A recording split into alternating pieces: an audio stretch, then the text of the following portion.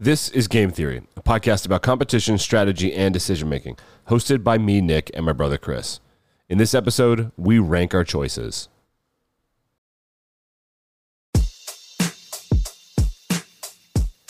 The vast majority of American elections work the same way. It's simple. The candidate with the most votes wins. But there are alternative ideas on how elections can work, including something called ranked choice voting. In this ranked choice system, a voter ranks their preferred candidates, say 1 through 6. If your first choice gets the least amount of votes, that candidate is eliminated, and then your second choice becomes your first choice. The idea behind the system is to make the decision-making process more pure for voters. Ideally, you'd vote for who you wanted to win, not who you thought could beat the other guy. And while this seems like a great idea on the surface, there are issues. See, there are places right here in the U.S. that have used this style of voting for a while, and they have hiccups almost all the time. It's not as easy for people to understand. The technology makes it more difficult, and perhaps most troubling of all, the most extreme candidates benefit, rather than the more moderate ones.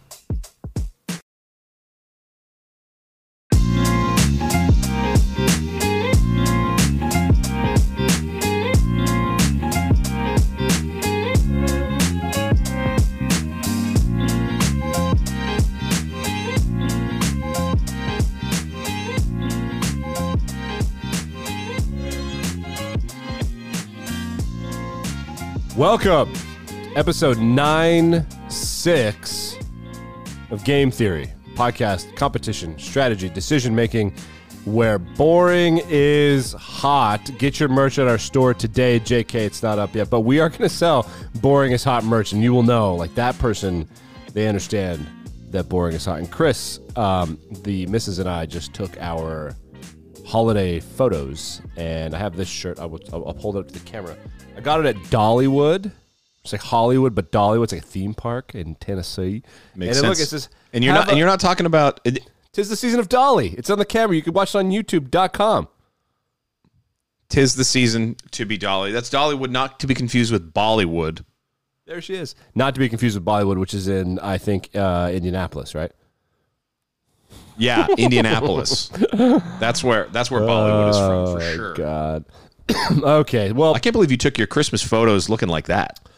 we got a new pup. So the thing about the photos is that the pup will be the star of the photos. She is a rescue who is incredibly well trained and knows that if you're going to sneak on the couch, you got to do it when the grown-ups are not around. And then she gets caught on the couch and has to go to her crate. She's like, oh, I would never jump on the couch. And then she'd come downstairs in the morning and she's on the couch. And I'm like, oh, that's crazy. Crazy. That's really smart. Yeah. I'm glad you have yet another occupant of the house who is far more intelligent than you are. No question about that. Also, okay, so the 100th episode is coming, and the 100th episode, remember, requires homework from both of us, where we're going to go through and we're going to quiz each other on things that we should have learned from doing this podcast, because occasionally I'll look through our catalog and be like, oh my God, do you remember that episode? And some of them were like only a couple weeks ago. And that's why some of this sounds a little repetitive at times, I think, because we forget we're so hot, by which I mean we're so boring, that we forget what we say. We forget what we're talking about. Oh, God. I know. Like, so the first episode we did this year was the George Washington battle blunder, the Battle of Princeton, and how he baited people into Princeton. Remember that? That was a good one. So we're going to go through all of our episodes that we've ever done for our 100th episode, which is coming up. That's going to coincide or be a little bit after the first of the year, which will put a nice bow on things. And yeah, it's going to be great. And part of this is Spotify Wrapped came out. If you have us on your Wrapped, that's amazing, and get a life.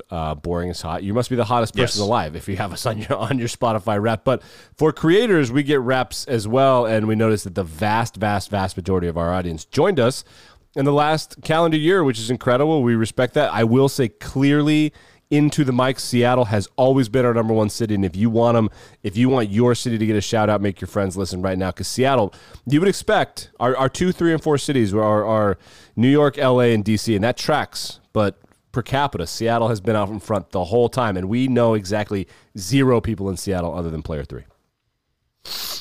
Nick, I did meet some people from Seattle this weekend. Did you? And how was that? Well, they just moved to Seattle in the last 6 months. Yeah, it was about like you'd expect. they said, well, we don't know the city very well. It's tough to make a read on it because we've only been there about 6 months. And we said, oh, yeah, that's great. Sure. And we really struggled to continue making small talk.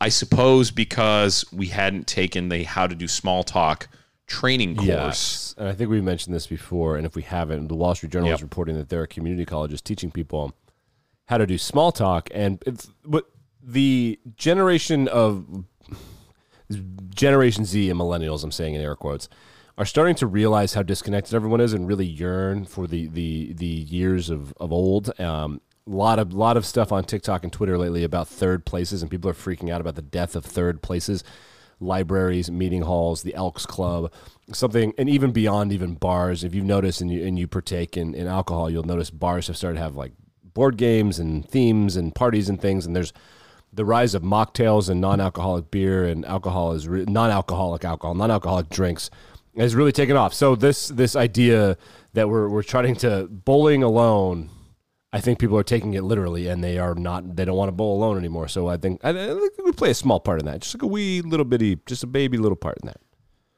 Just like a little bit. You know, there's a little bit of irony that comes with seeing this kind of stuff on social media, like especially like the TikToks and the ones that really are just a pit of time spent by somebody kind of just like staring at a screen and kind of getting like the fast food equivalent of content shoved into their face.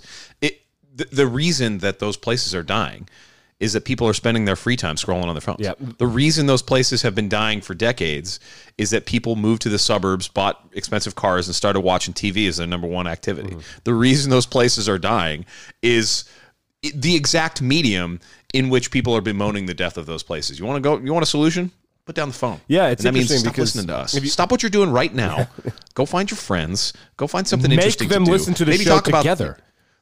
That's right. Talk about the show. Discuss the show. Right. Have all of your friends listen to it. Listen to this episode. Then go to a third place like a library or a bar. Speak quietly but respectfully if you're in a library, or boisterously and enthusiastically if you're in a bar, and chat about it. But talking about it on the phones and telling all the other TikTokers like, oh no, the death of third places is coming. Like, well, I don't know. People who are watching those kind of TikToks are probably okay with the death of third places because they wouldn't have known about it if they hadn't seen that TikTok. Yeah, and the other thing is that you remember the Truman Show? You've seen the Truman Show, the movie, and like people are like, we're living in the Truman Show now. It's like everyone has cameras on other people constantly.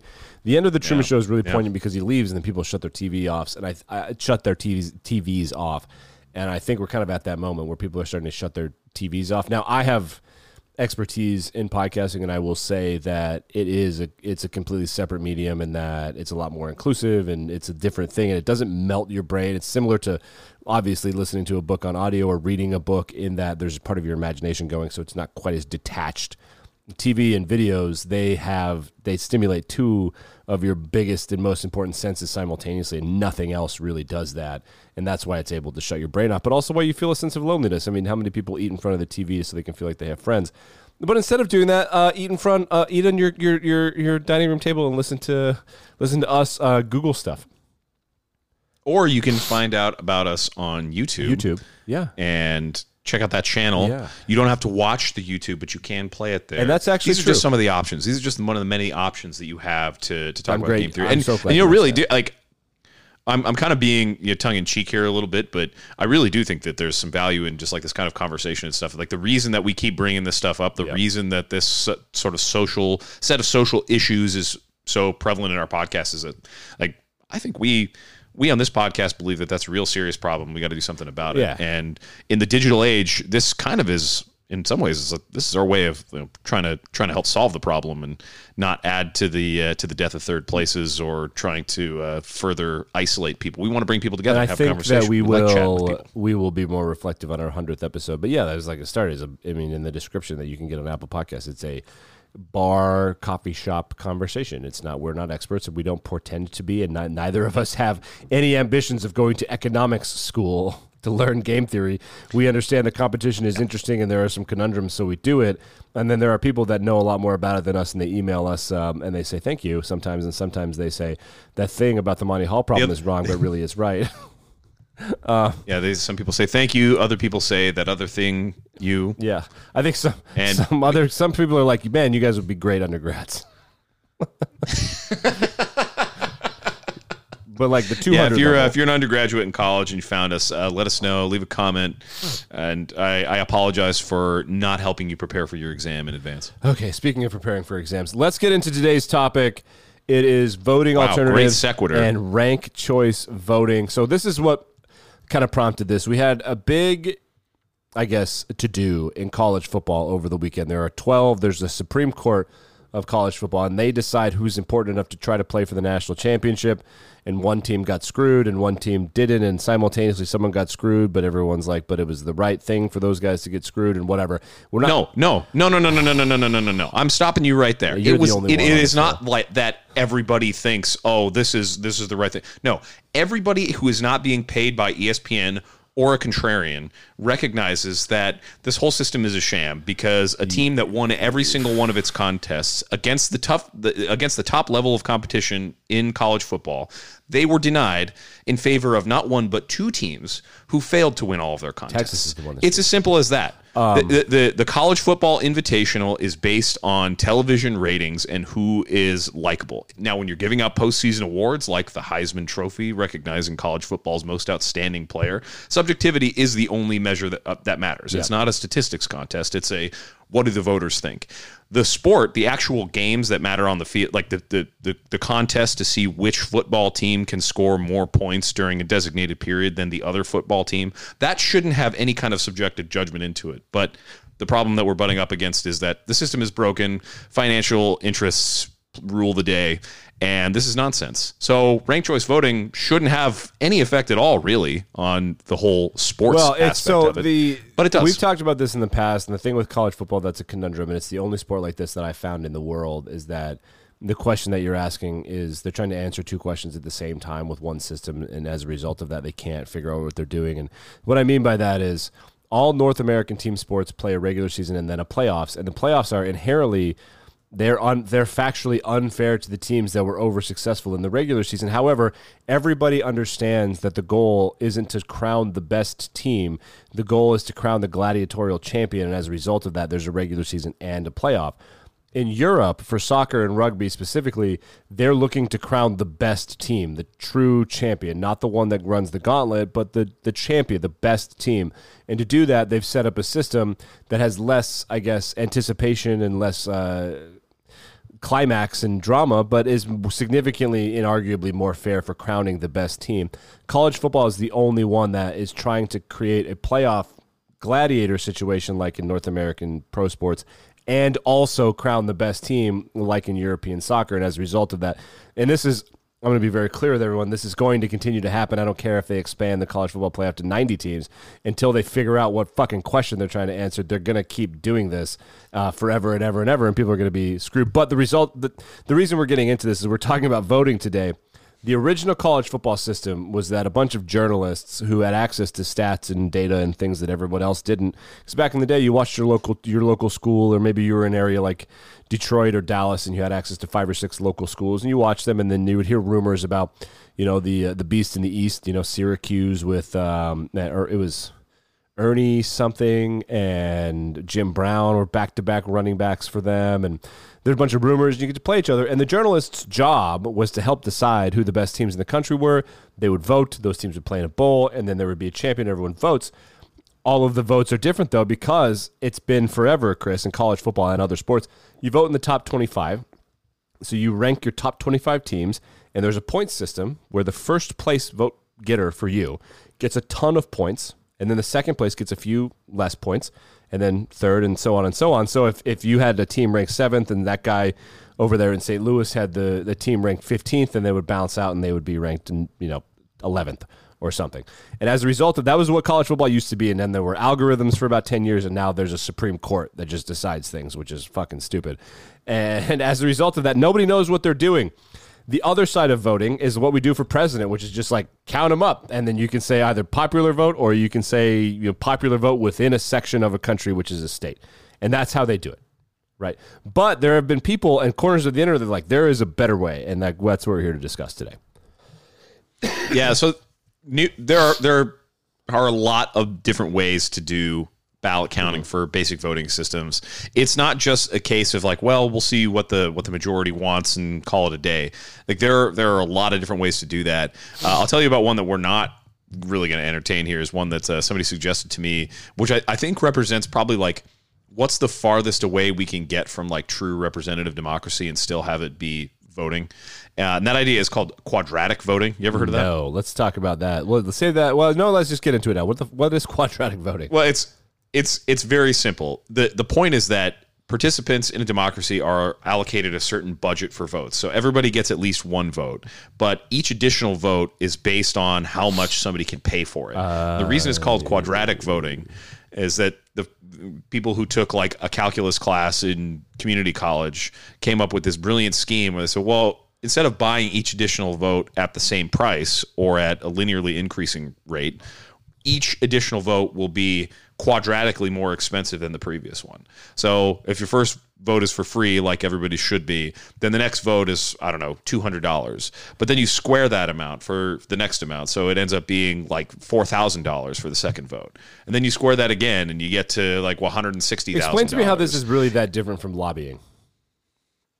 Well, it's that's the point, is that it's not. I mean, and the fundamental flaw is that it's supposed to like be prohibitively expensive. So like there's supposed to be a theoretical ceiling at which like, okay, you can't afford to spend, $3.2 million on votes, but it still ties voting to money, and it still gives people who are more advantaged additional advantages over people who are already not, and it defeats the entire purpose of voting. So that's one example of like, that's an extreme example of ways that people have tried to like game the system and treat democracy as though it's like some kind of engineering problem where the ideal counting method or the ideal data accumulation or data cleaning method is going to give us the ideal representative result. And it's not. It takes away the point of voting in the first place. Yeah. But the idea that we're talking about today has a little bit closer of a reflection to like how people generally kind of see candidates, and it's gained some popularity in recent years. Like you said, it's ranked choice voting. And so I'm gonna quote here from an article from The Hill. So that's a publication that writes about like political affairs, and they do some kind of foreign policy and stuff. So this is Nathan Atkinson and Scott Gans, who were writing in an op-ed last year in October. So this is an off year. This is 2023. There were midterms last year for Congress. And so this was right around election season that they would have been writing this. The headline is The Flaw in Ranked Choice Voting, Rewarding Extremists. So we'll get to that in a little bit. But let's talk about what the definition of ranked choice voting kind of is here. Okay, yeah. So they explain here, and I'm quoting directly from the article now. In ranked choice voting, if no candidate gets a majority of the vote, candidates are iteratively dropped from the election and their support is reallocated among the remaining candidates until one candidate has a majority. So let me read that again. Okay, so just go over it again.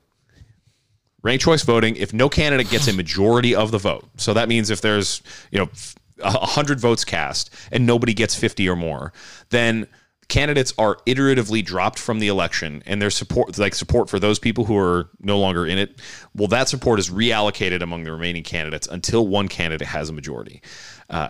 So here's a very simple explanation of it. This happened to me. Did I tell you about this? No. Yeah, so this happened to me when I went to the American Legion Boys Nation in the summer of 2009. Ah, yes, I recall. Yes.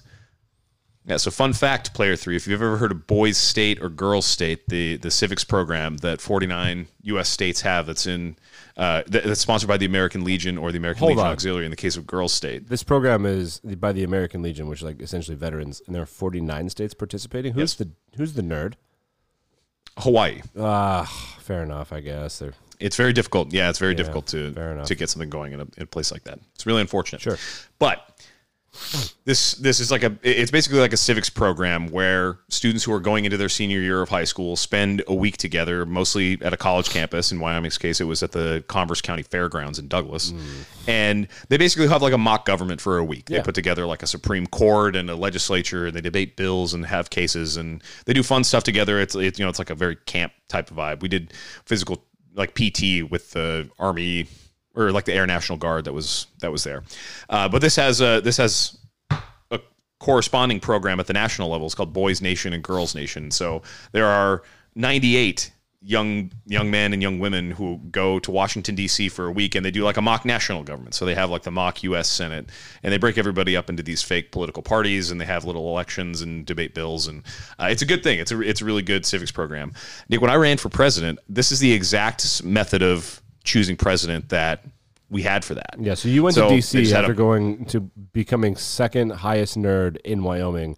The top two nerds got to go to the national nerddom, and that was in D.C. And at National Nerddom, you're like, well, I'm only second best in Wyoming, so I'm going to try to be, but that's basically the king of the world, so I'm going to try to be the king nerd among all of these people, because what do Louisiana and Michigan know about stuff? That's what I've been saying this entire time. Yeah, so... Yeah, we had a really great time there, but the way the presidential election worked was like, everybody that wants to put their hat in the ring to be president just basically signed up on a sheet of paper, and I think there were 15 or 16 people out of the 49 who were in each political party. So it's like almost half the group of kids, and so they would have the rest of us and everybody who's running vote for who they think it should be the president. Okay. And it was like a big long list. It's like, okay, all right, we got 17 people running, so here's how the votes break down. And there would be a round of voting, and whoever has the if there's no majority, whoever has the fewest votes gets dropped off. And so at that point, it was like 1 or 2 people would be voting for these kids, because there's only so many votes to go around.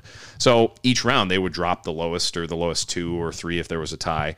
And then the next round, the people who had voted for those guys, well, their votes would have to go somewhere else. And so there would naturally come a point where it comes down to basically 2 people or 3 people.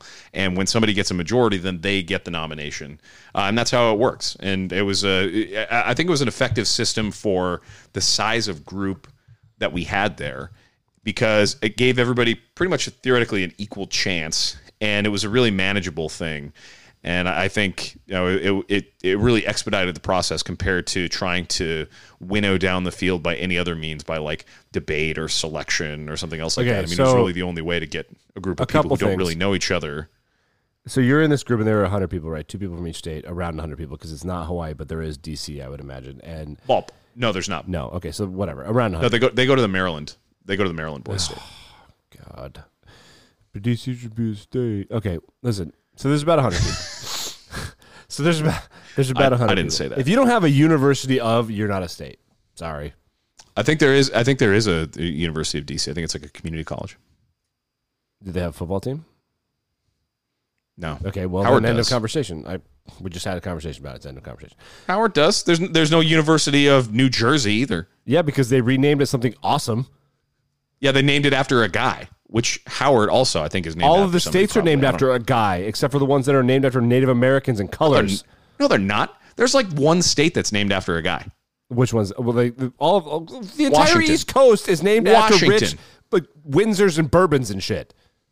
I guess Pennsylvania, Maryland, Virginia, Maryland, North and South Carolina, Georgia. Yeah. Fine. All right. I think I proved my point. Checkmate from this guy. Fine. Anyway, yeah, you're right. There are a handful of states who are named after 100 people. nerds. Explain to me what happens if, let's just say, we'll call you Wyoming, and you obviously get out to a hot start because you weren't eliminated right away. Let's say New Jersey, nobody likes New Jersey, 1 or 2 guys vote for New Jersey, and then they will deal with the consequences later. It's good. Thank you. Nice plug. Did this the day of my daughter's wedding. The New Jersey guy, he gets dumped off. He takes 2 votes with him. Who decides where those votes go? Because those people are like, well, we wanted the Don of North Jersey to get elected. Now he's gone, and then the other people just fight for them. Like, well, what the hell? I didn't vote for that. I didn't vote for Wyoming. I voted for Jersey. So who decides where they go? Well, the ranked choice voting system naturally, mathematically breaks it down that way. I mean, even if there was like an equal division among candidates, in theory, if there's an odd number of people, which there were in this case, there were 49, then the number of votes is going to be distributed among the number of candidates. And so if you're at the bottom, like let's say the top vote getter has like 10 votes, and then there's somebody with 9 and somebody with 7 and somebody with 6 and a few people with 5 and like one guy with 2, then the guy with 2, he's out. Yeah. And so suddenly he presumably was voting for himself. Yep. And then there was one other person voting for him. Well, then the next round of voting, that guy's just no longer a candidate. Sure. And so those 2 votes, those people still have the right to so they vote for themselves. recast votes. Right. So that's where this candidates are iteratively dropped from the election. That means that it requires multiple rounds of voting until somebody is given a majority. So you have to do a lot of voting in order to get ranked choice to identify who is the person who has won. So you got to keep doing rounds and rounds of voting. Okay, so let's use college football as an example. And if you're not paying attention to college football, I'll make it simple. They're all abstractions in your mind. It doesn't really matter. So there are 6 teams, arguably 7. We'll just say for the sake of this argument that there are 6 teams that are relevant to who should be allowed in the 4-team college football national championship playoff or whatever.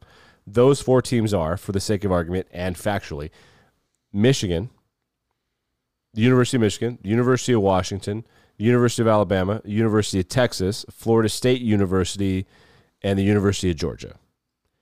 Okay, so let's say the committee, 12 people, nice tight little number, they're like, okay, let's all cast our votes for the top 4. And those 6 teams presumably get a number of votes. And then the bottom team, let's say in this instance, the bottom team factually is Georgia. So if Georgia gets 3 votes to be in the playoff, and the other teams get more, they're like, okay, well, Georgia's been eliminated, so we don't know where they are, but we know where they're not. They're not in the top 4. It's like, okay, let's do this again. So theoretically, the college football Supreme Court, these 12 random people who have no idea anything about football at all except for watching it, who knows if they even really do that, they could theoretically, and that's how this would work, right? I mean, it actually wouldn't be a bad idea to do it that way, right? No? Yeah, no, I think it would not be a bad idea to do it that way. But Nick, I know at this point, I know somebody out there is listening to this and saying, hold on a second. Yep. I live in one of the nearly 24 cities where they have ranked choice voting. I've lived in Cambridge, Massachusetts for years where they've been doing ranked choice voting since Harvard the 2000s. People do this? I live in San Francisco where they've been doing ranked choice voting for 20 years. Right. So they're saying, you guys are idiots. That's not how ranked choice voting works. This iterative process. No. They're not having multiple votes. I cast my ballot one time. I ranked the people in order. The reason this is called ranked choice voting is that it's a little different from the way that we kind of did things at Boys Nation. We recast ballots. Instead, correct. So that's what we do. It was a true iterative process. Sure. But so I'm going to elaborate on this. So that's like the basic mathematical theory. That's the simplest way to explain it. And so the way that it works in practice, how do you replicate that iterative process on the ballot? Well, the way that you do it is by ranking your choices from this is my first choice, this is my second choice, this is my third choice, all the way down the list of candidates. Which is why they wouldn't want to recall 15,000 people to vote every Tuesday for 6 weeks. Right, that's exactly correct. Right. So this is a piece of research from the Texas Public Policy Foundation. They published this in March. This is by author James Quintero and Sam Ennis. So they wrote in this analysis of ranked choice voting, and for the record, this is called the case against ranked choice voting. Okay. This is what they're advocating. So keep that in mind when I give this characterization. So they explain how this works when you don't have the luxury of just having multiple elections over and over until you find a winner. So they say, if a candidate receives a majority of first place votes, so that means the majority of the people who cast a ballot in the election put that candidate at the number 1 spot on their list. If a candidate receives a majority of first place votes, then he or she is declared the winner. If no candidate earns a majority of first preference votes, meaning less than 50% of people put that candidate at number 1, then in that case, the person with the least number of first place votes is eliminated. The first preference votes for this candidate are eliminated, and the affected ballots, so the ones that had that person that got eliminated, that picked them number 1, well, what happens to them is their second preference vote is now elevated to first preference. So it's like if somebody had voted for me, I get kicked out of the Boys Nation election thing, and then they voted for my boy Kaiser. Shout out to Kaiser, the other Wyoming guy that went in 2009. Mm-hmm. If they voted for him as number 2, then suddenly that would count as a new first place vote for Kaiser. And so it basically goes up in order from there. Then they say the results are calculated again, and if no candidate still has received a majority of first place votes, then the cycle continues. And they do this iterative process of just looking at where people have ranked the candidates and lopping them off one sick weakling at a time until they have a winner. Yeah, so let's just say theoretically, because I remember ranked choice voting was... And it's hot in the streets right now. NPR just had a report that it could be more places could be implementing that. And then we just had an opinion in the Juneau Empire for Alaska. Quote, failed election shows why Alaska should repeal ranked choice voting. We'll get into that example here in a little bit, or at least the opinion article. But this was a really big deal, or at least conversationally, it was a big deal for the Republican primary in 2016 when Donald Trump won the primary and went on to win the general election, because it felt significantly like the vast majority of Republicans did not want Donald Trump to become the Republican nominee. They wanted, but the problem was that they wanted a huge number of other people. Off the top of my head, there were the three big ones were, or four big ones were John Kasich, the governor of Ohio, Senator Ted Cruz from Texas. There was former Florida Governor Jeb Bush, and there was Florida Senator Marco Rubio. But those people, they dispersed enough vote among those four men that Donald Trump was winning the Republican primary with something like 30-something% of support, but the others had less. So theoretically, the idea was that if you ranked everybody, the theory was that most voters would rank the other four people way ahead of Donald Trump and that he would have been eliminated. But but what ended up happening was that he just kind of dragged everyone into the muck and got the best worst score. Like, it was, nobody won the primary in outstanding fashion. He didn't win. He just figured out a way to get them to fight amongst themselves, and then he kind of rose from the ashes. So everyone was like, well, if we had ranked choice voting in any states or in any sort of process here, Donald Trump would not have been the nominee. And we don't know how people were actually thinking at the time. But if your assumption is that people don't want Donald Trump to be the nominee in 2016, that they want first Rubio, second Kasich, third Bush, then you're like, okay, well, then Trump would have been eliminated somewhere in here. Yeah, well, and you know, it's a really interesting thing that people kind of speculate that ranked choice voting would have gotten rid of Trump, because I think it's fair to say that Trump represents an extreme position, and, you know, guys, I don't have time for that. But what I do have time for is going back to this Hill article. And remember, the headline from this thing said that ranked choice voting actually rewards extremists. So here you have a guy who, though he is not an outsider, positioned himself as one. And though he doesn't have a coherent political, like, doesn't have any kind of like policy chops. I don't think he really even knows what policy means or is, but he positions himself in this like kind of culture war political point of view kind of that like is like CEO kind of thing. Yeah, like he doesn't really know what they do there, but he's going to have the consistent messaging, and his messaging is like it clearly identifies with the extreme right of the political spectrum. So the thinking in this case that he would have been somehow eliminated in ranked choice voting, actually, the logic seems to kind of work in the opposite direction. So according to the Hill article, the ranked choice voting makes it more difficult to elect moderate candidates because the polarization is actually kind of reinforced. So they give an example here. So there's a 3-person race. There's a moderate candidate, and there are 2 extreme candidates. Okay. So in this hypothetical case, if the moderate candidate is preferred by, versus the extreme candidates by a majority of voters with far left and far right views are going to mark that candidate in second place instead of first place. And since ranked choice voting only counts that top position, it's not like a weighted thing where it's like, like college football, the AP ballot system is like, it's a weighted thing where there's X number of points that go out for first place and X number of points that go out for second place. And it's a total tally of points. No. It's not like that. Ranked choice voting only counts the number of first place votes.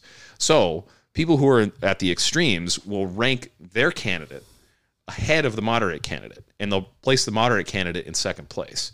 And since ranked choice voting counts only the number of first place votes, the moderate would be eliminated in the first round, leaving one of the extreme candidates to be declared the winner, because the moderate would have fewer first place votes. And this article that you're saying that came out of the Juneau, what was it? The Juneau Sun? Juneau Empire. Weird. Empire. Juneau Empire. Sorry, Alaska. Alaska. I need to have more respect for journalism up there. Yeah. So according to this article, this is exactly what happened in Alaska. But they just won a Pulitzer Prize up there in Alaska like a year ago. At the Empire. I don't know about the Empire, but it was some really good Enterprise reporting about the insane lack of first responders in Alaska. It would blow your mind. Oof. Yeah. All right. Well, maybe we'll get into that someday. Shout out to Alaska journalism. So this theoretical situation where the moderate candidate gets kicked out because even though most people prefer the moderate candidate, the people with the extremes are going to rank the moderate second. That's exactly what happened in Alaska. So I want to get the names right here. This is Pelota. Yes, I think it's Pelota. I think. Or Pelota, perhaps. Sorry. So there, Peltola. Peltola. Oh, yeah. So this is Democratic Party candidate Mary Peltola. She defeated 2 Republicans. She defeated Nick Begich. Sorry, I don't follow Alaska politics either. And she also defeated Russia's least favorite neighbor, Sarah Palin. And she was favored to win. But the argument is that her victory was the result of extremist bias as a result of this system. So Peltola was declared the election winner under a ranked choice voting system, but the more moderate candidate, who was Begich, was preferred by a majority of the electorate. So in the official election results, this is the official results, Begich received 52,000 first-place votes, compared with 74,000 for Peltola and 58,000 for Palin. So... But the problem is when you compare that to anonymized data made available to the public by the Alaska Division of Elections, which the authors of the Hill article, Nathan Atkinson and Scott Gans, did, when you compare that to voting data, the problem is that if you look at the ballots, yeah. So they said a data set that includes a complete ranking of candidates for every scanned ballot in the election comprises over 99% of the total ballots found. They found that Begich won head-to-head contests against Peltola by over 8,000 votes. So head-to-head, when it's just those 2 people, Begich actually wins. And when it's head-to-head against Palin, Begich wins by 38,000 votes. That's a lot. So, right. So this system incentivized extremists, or well, it didn't incentivize extremists. It gave an advantage to people who are on the opposite ends of the kind of political spectrum. It suppresses moderate candidates, and you can do that, and you can see that result clearly when you compare to like the head-to-head results. I mean, it's clear that like the way that you play the game, like the rules that you play, affect the outcome of the contest. Yeah, and I think that's worth considering when figuring out, like, well, you know, what's truly the most representative of the people who are casting ballots here. Like, is this which of these systems is really the best form of democracy? Is it doing direct comparison, or is it actually siphoning people off into parties and having elections that way? I don't know. It seems to me that it's just odd that somebody could lose 2 head-to-head contests and then lose in the general election when everybody's pitted together. Yeah, it's sort of like how Alabama snuck into the college football playoff and is going to win the national championship, despite probably maybe not even being the top 6th team in the country. But here we are. So that's part of the problem in Alaska, is that this, and I think both things can be true here, because in the Alaska election, there was theoretically multiple parties at play here, like the different candidates on different sides. There's a moderate candidate, there's an extremist candidate. In the Republican example that we were citing from 2016 with Bush and Rubio and Kasich and Trump, it would be like it's all contained within one bubble. So theoretically, because there are 3 or 4, the math changes on where the quote-unquote extremist candidate would be. So, for example, in the same election cycle, on the other side of the aisle in the Democratic primary, it was Hillary Clinton versus Bernie Sanders. And what you're saying is with Bernie Sanders needs 1 or 2 other candidates, and he would have destroyed Hillary Clinton, despite perhaps there's some reporting that there was probably like some aggressive, perhaps illegal amount of collusion happening in the Democratic Party. But we're not alleging anything, of course, that if Bernie Sanders was the Democratic version of Donald Trump on that side of the spectrum, that he, because there were fewer candidates, that he would have benefited from this system because it kind of dampens the moderate, which would have been Hillary Clinton, in the Democratic Party at this point in time. Well, so this is an example. The Alaska example is one that came out of a general election, yes. And so it's difficult to make that comparison. And I don't know if the same theory holds up. If it's like, are you extreme or like really extreme? Yeah. Is it all? Yeah. Do you have to have the balance of extremes present in the ranked choice system in order to get this kind of like suppression of moderates? And so I don't know if that's the case. Yep. It doesn't seem immediately obvious to me that would be the inevitable result. But I mean, when there are 2 extremes present, it seems clear that the middle gets kind of washed out by this system because we're only counting the first place votes. So let's go back to Alaska and consider this opinion, which was from, actually, I think it was published as we record this today, by Trent England and Jason Sneed from the Juno Empire. And part of the problem that they consider, and when you're among your conclave of nerds in Washington, D.C., everyone understands what's going on and things are explained to you clearly, and you get multiple rounds of it because you get to revote. When all you're doing is ranking candidates on a ballot, there's a lot of opportunity for error. And let me be clear, voter turnout is discouraging, nay, embarrassing in the United States of America. Like, we're so high on the hog that we take for granted how big a deal it is to be able to vote for shit. So people don't do it.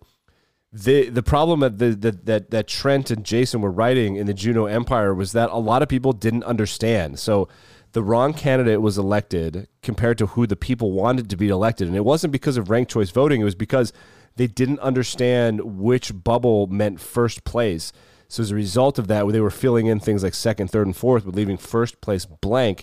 The computer didn't read it properly. The computer is, if in the absence of a first place bubble being filled or whatever, the computer is automatically supposed to bump everything up. So second is one, and third is second, and et cetera. It didn't do that. So the wrong person won once they analyzed the ballots by hand, and they were like, well, what the hell? And like, how much is reasonable? What is the reasonable expectation for an electorate of anything to have to participate? Like, I don't feel bad if the 12 Supreme Court people of college football should have to understand how ranked choice voting works, and it should take them all day. That's fine.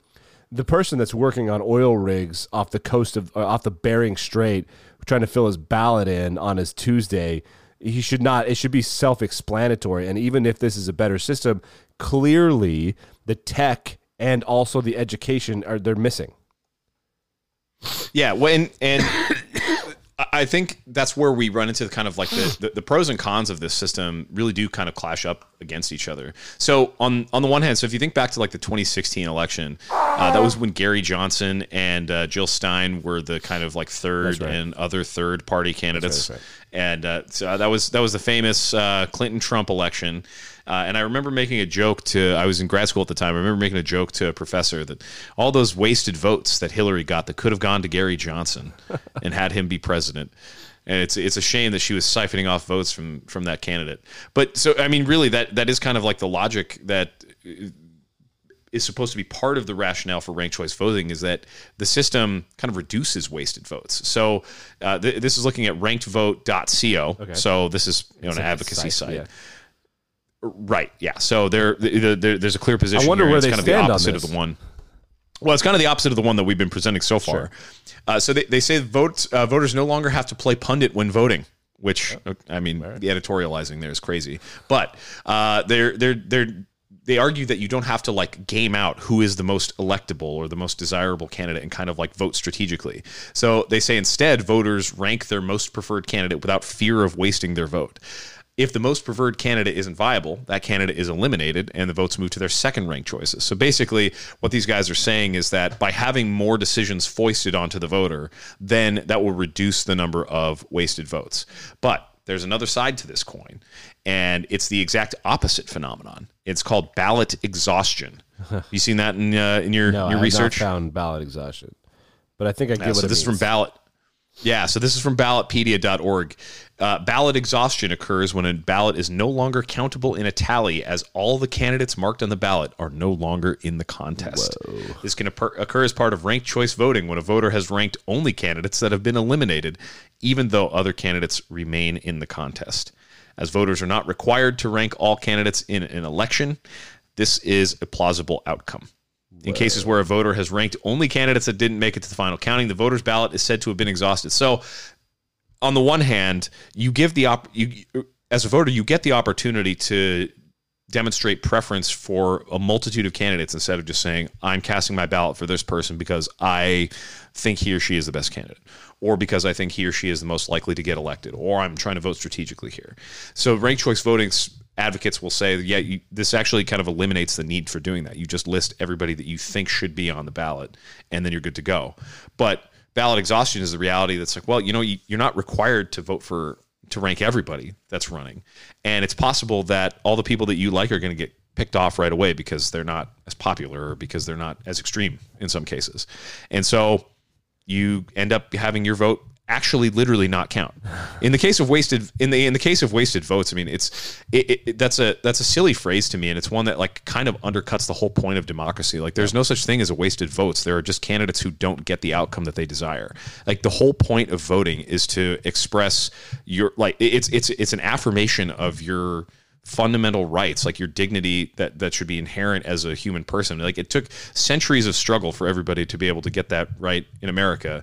And I mean, and you know, this is far and away in world history like the quickest that's ever happened, and the easiest that's ever happened. And it was still just a Herculean struggle. Yes. There's still challenges to it today.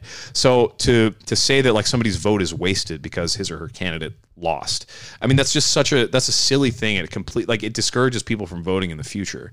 And promoting ranked choice voting as like a panacea to that, like, oh well, with this system that happens to favor the most extreme candidates and therefore favors people who are most likely to sign up to do like civil campaigning, because it favors those type of candidates, then it reduces the number of wasted votes. But actually, it can end up being the case where like your vote actually genuinely does not count because it's like null and void before it even counted. Right. Yeah. So it truly is wasted in the sense that you didn't have a say. It was just you just didn't rank anybody that was deemed popular by anybody else. So it ends up being the same result. And I don't understand like to me that argument is a wash. It's like you can't advertise for reducing the number of wasted ballots when in fact there are plentiful wasted ballots. Seems to me and in some cases you don't need ranked choice voting and a two-party system because they're kind of the same thing. At the end of the day, instead of ranking your candidates among a political party, everyone's thought is, well, I hate most of these candidates, but I really hate the Democrats. So which one's going to kick their ass in the election? That one is going to win, or that's the one that I want, or that's the extremist one that I'm behind. So if you had ranked choice among the party, it doesn't really matter because you're just going to either vote for the extreme candidate or the one that's going to win, and you're not voting necessarily for who you want to be president of the United States. You're voting based on ulterior motives anyway. So the only way that this can kind of work is if there are no parties or there are like 25 parties, and you're just like, okay, well, who's the best president? And there's one election, no primaries, just one. Yeah, and you know that doesn't really make sense. I mean, the notion of no political parties, like I follow your logic, and I think I agree with you. It's just that, I mean, that's just not how politics works. I mean, political organizing is the foundational principle of public governance. I mean, you can't have politics without organization. There's no, I mean that's 100%. Nonsense. I'm not saying that we should like get rid of the parties. It's like having redundant. It's like having football without an offense. It's like, well, you know, then you're playing a different game. Yeah, like Iowa, you just punt. Just punt. I'm very proud of myself for not welching on a bet. I'm not welching because I lost and I'm deciding to do it. I'm not welching because I won the bet. I confidently agreed to shave my left eyebrow if Iowa won the game. As I recall, Iowa didn't play. Score. Same thing. Same difference. Yeah. That was dumb. Yeah. I made a lot of money on that game myself. So, real quick, I think how much of the general election doldrums are we in as a country is just a result of this two-party system and having to vote on who's going to win the election. Because I remember very strongly, I'm not going to get into politics, but in one of the last two elections, there was a candidate. I think we're a little past that. Very, very, well, I'm not going to get into like issues. There was one candidate I was very, very, very, very strongly, and like the first time I've ever donated, it was like $100, and I was like, I really want this person to be president of the United States, and it was sometime between 2016 and 2024. So I'm not going to help you out with that at all. But there was one person I really wanted, and like that person, I was like, I think this person should be president, but no chance of they even get out of the party. There's no fucking chance at all. They're going to be top 2 or 3. No chance. There's no chance. So like, why try? Like, it's not going to happen. Well, you know, ranked choice voting would theoretically give that candidate more of a chance then, because even though you're right, I mean, your candidate's not likely to get a majority support. So if we do the primary system when it's all against all within the party, and then you end up with like one champion at the end. Well, in a ranked choice system, like, I don't know, maybe there are a lot of people who have that candidate as their second or third choice. Yeah, I don't know. Yeah, who's to say? That's what within the party about it, but that's about it. That's about it. It's kind of encouraging, but, you know, I don't know. Yeah, truly. So, and I think, you know, the thing to take away from this about ranked choice voting is that it is not the like genius solution that advocates of it would I think the case for it gets overstated. Yeah. And maybe it is appropriate. Like that's kind of the beauty of having this this system of federal and state kind of balance between governance authorities. Like people who live and work in specific areas of governance called states get to decide for themselves how they want to rank and how they want to be represented at the highest levels of government. So, if it works for San Francisco or Cambridge or Alaska or wherever, that's fine. But to say that it's like the ultimate best system, I mean, clearly there's a political bias in the results, and clearly it doesn't necessarily reflect the ideal perfect solution. So even the advertisement that it like somehow gets a truer or a purer result is, I think, misplaced, and the case is a little bit overstated. Yeah, I think it has a very specific application, and I think that if it were going to be used in a grand scale in America, it should be used either for the primary elections or the college football playoff. Whenever you're narrowing down a big field into a small field, that makes more sense than like picking the winner, I think. Because in a lot of these alternatives and getting rid of the electoral college, those are ideas often pitched by the losers of elections, which is just like, well, you didn't hit the pavement hard enough, you didn't pitch people hard enough, you didn't lobby hard enough, and like you're being a bit of a sore loser. Like, well, what if we did ranked choice voting? Well, your candidate didn't crush it, and they could have, and other people did. Like Donald Trump become president. That's campaigning. That's working hard. It's being smart. It's disruption.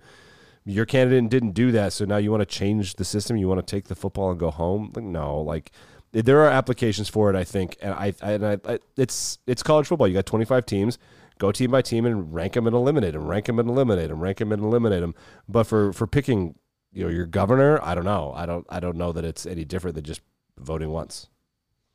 Well, for college football, I mean, the obvious difference here is the one that people just don't seem to be interested in at all. Which is who won? Yeah, I don't care.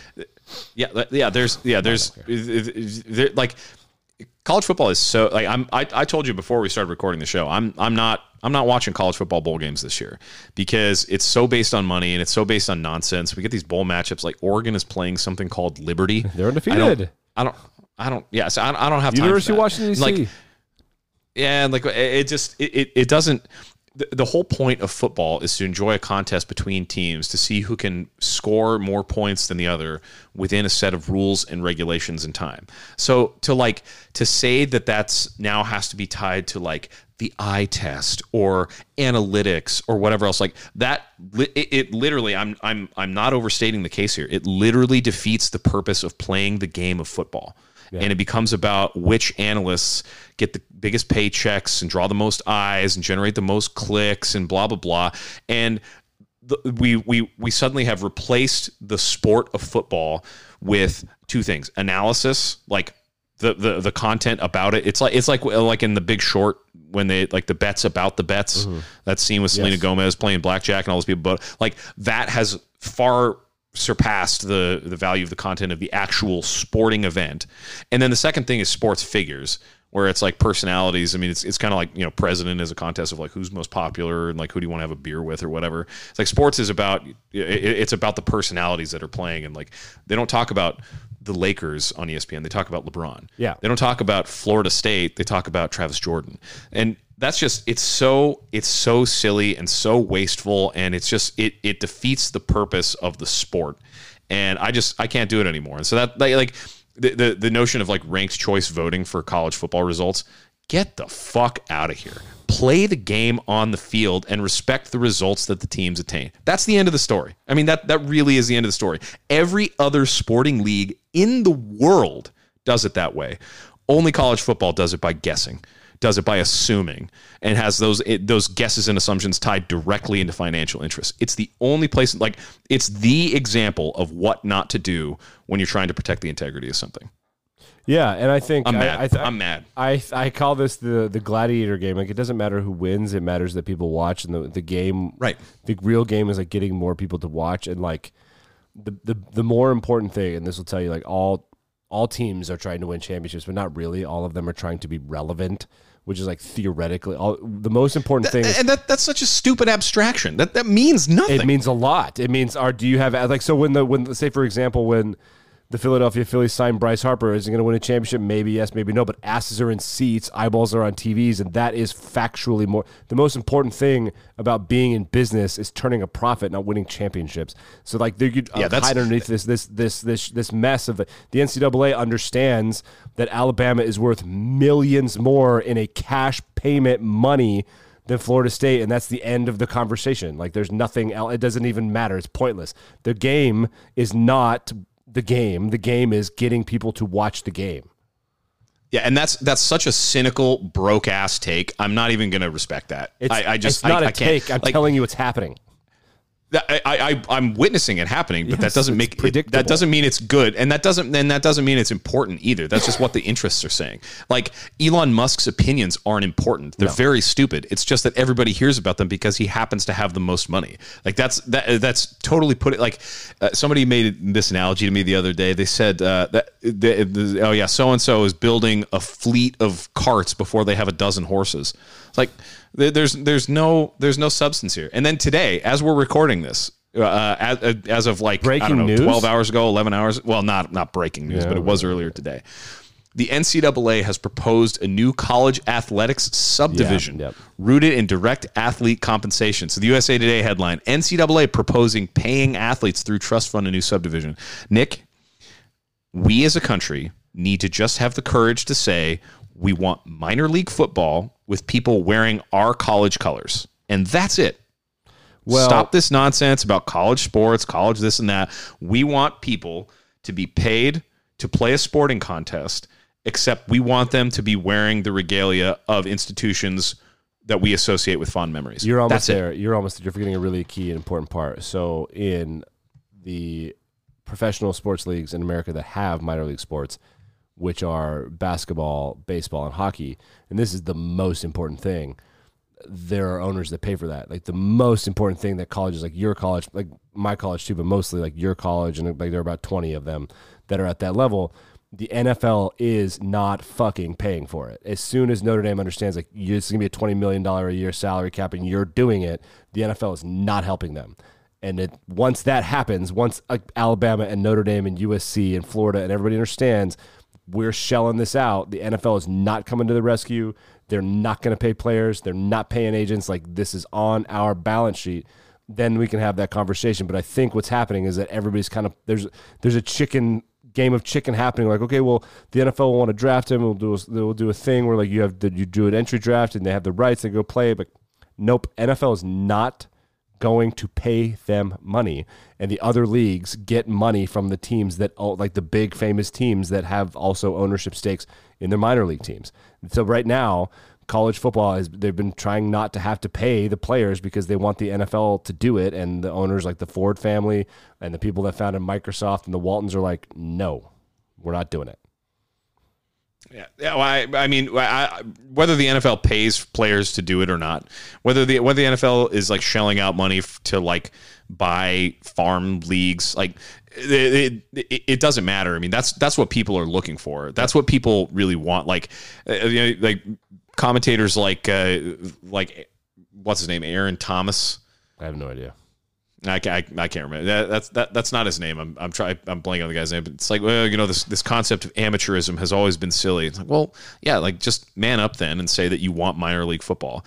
Like that's my buddy Mike. Shout out to my buddy Mike.